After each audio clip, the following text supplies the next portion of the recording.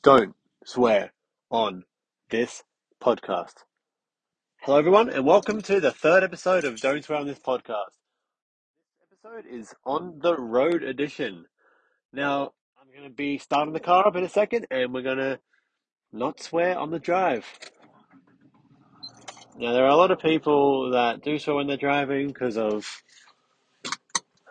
just circumstances they come across and all that. So I'm in gear, ready to go, and here we go. So I'm just going to be talking you through my drive, but I'll also be talking about just the benefits of not swearing as well. And you know how this goes. We just talk about random topics. So here we go. I'm driving around my street, exiting now. And yeah, off we go. So I've got a quick little drive ahead of me. Just thought I'd do one of these.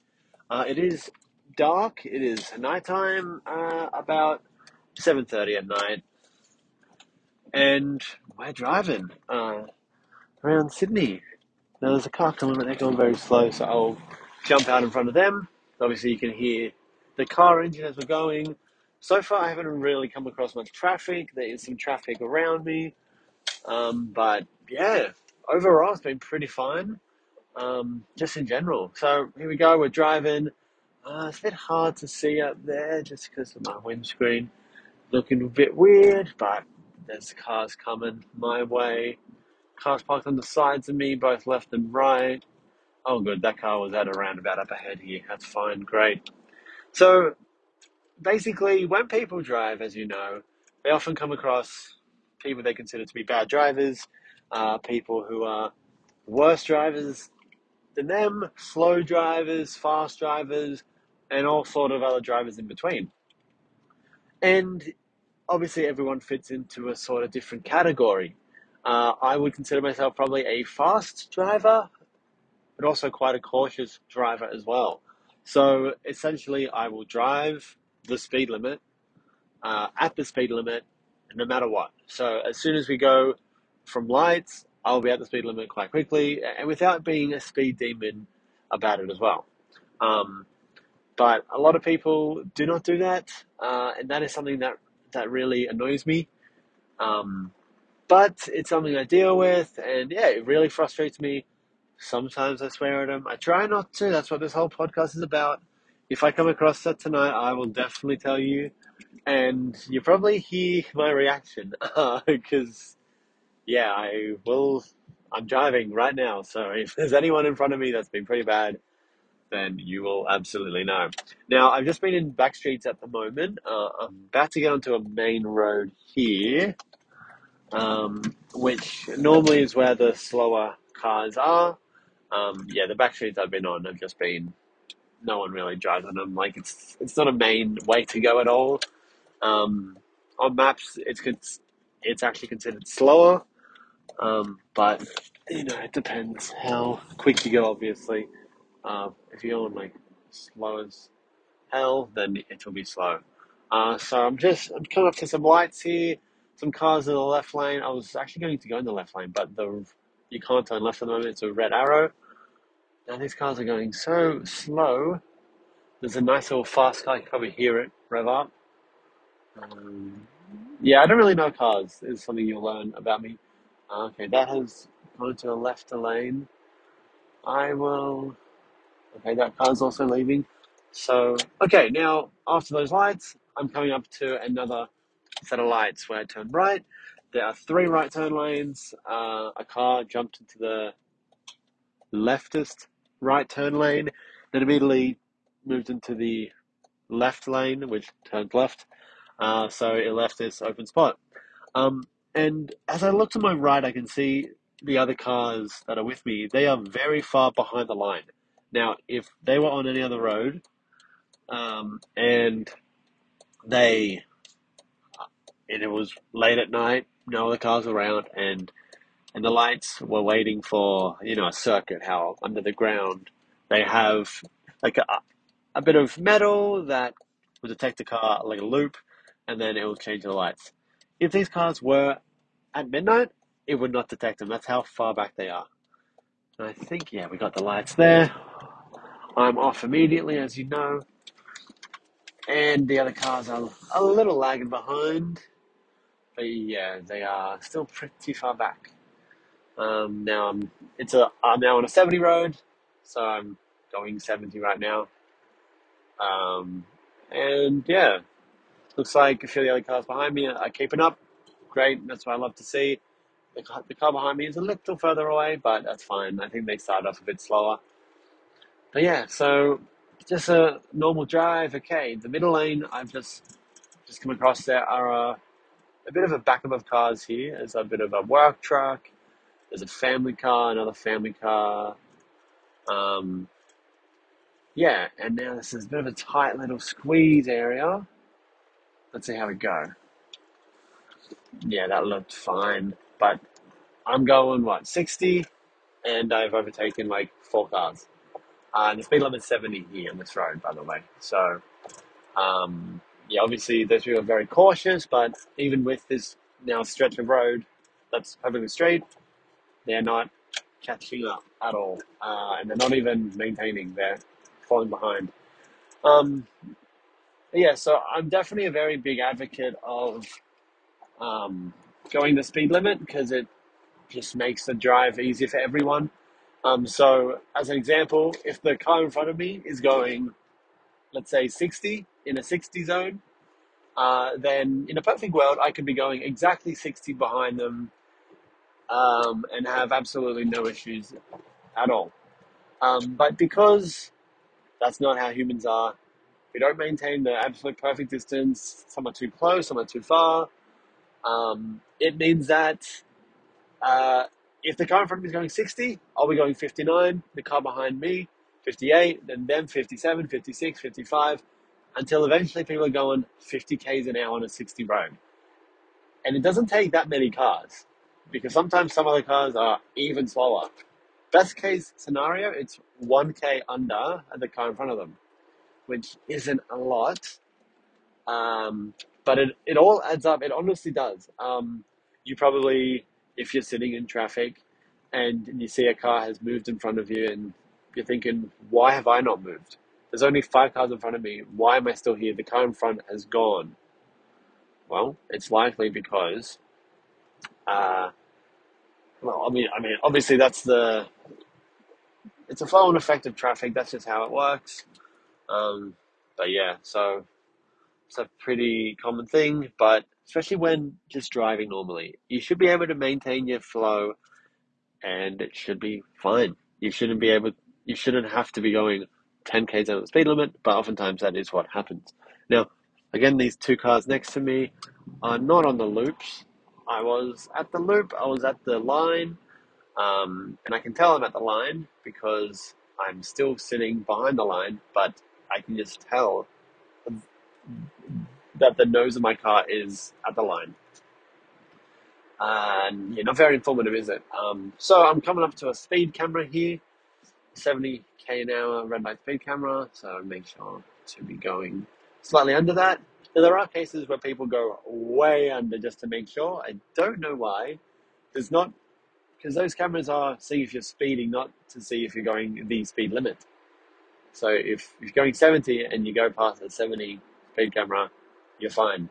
If you're going 71, 72, 73, 74, 75, then yeah, you're going to have a bit more problem. But yeah, that doesn't really seem to be the case on much of the road. Now, a person just ran across the road right in front of me. They're pretty far away, so they're fine. But still, they're wearing all black hoodie. Not very easy to see, but because they did start it so far away, yeah, it's fine. But yeah, so just driving along, drive. It's actually been a fantastic drive. I haven't really encountered much in the way of traffic. I've been the one normally at the front of all the traffic. Now, I'm coming up to a fair bit of traffic now, but luckily for me, I take a little shortcut in a second where I turn left uh, down this hill. So I hope the car behind me brakes enough. Nope, they just changed lanes. Good.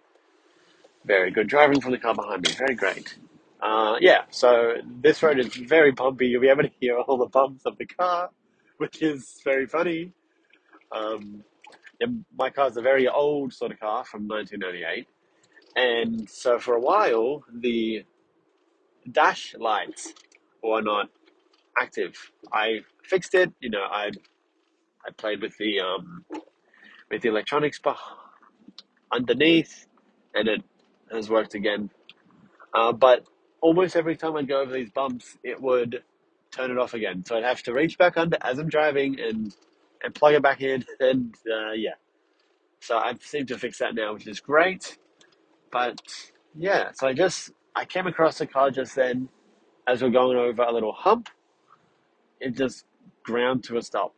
Basically, it was going 20. It's a 50 road, and they came down to a 20 after they passed the crossing slash hump. So that's great.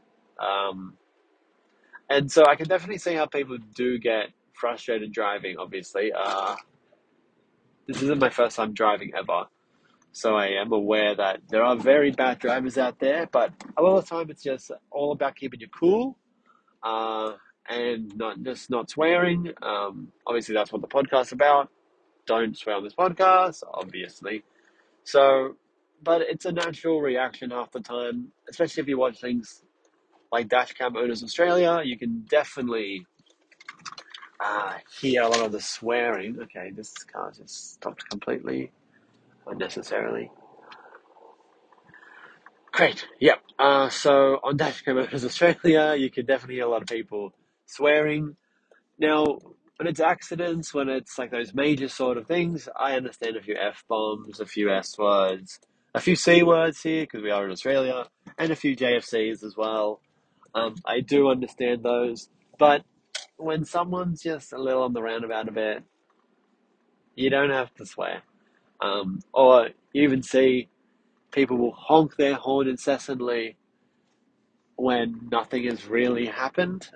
Um, I think sometimes it's more about the ego of the person that is driving the car and that is filming. And sometimes you see some absolutely bizarre accidents that could have very easily have been avoided. It's the most odd thing ever where people are just driving like they do not want to live.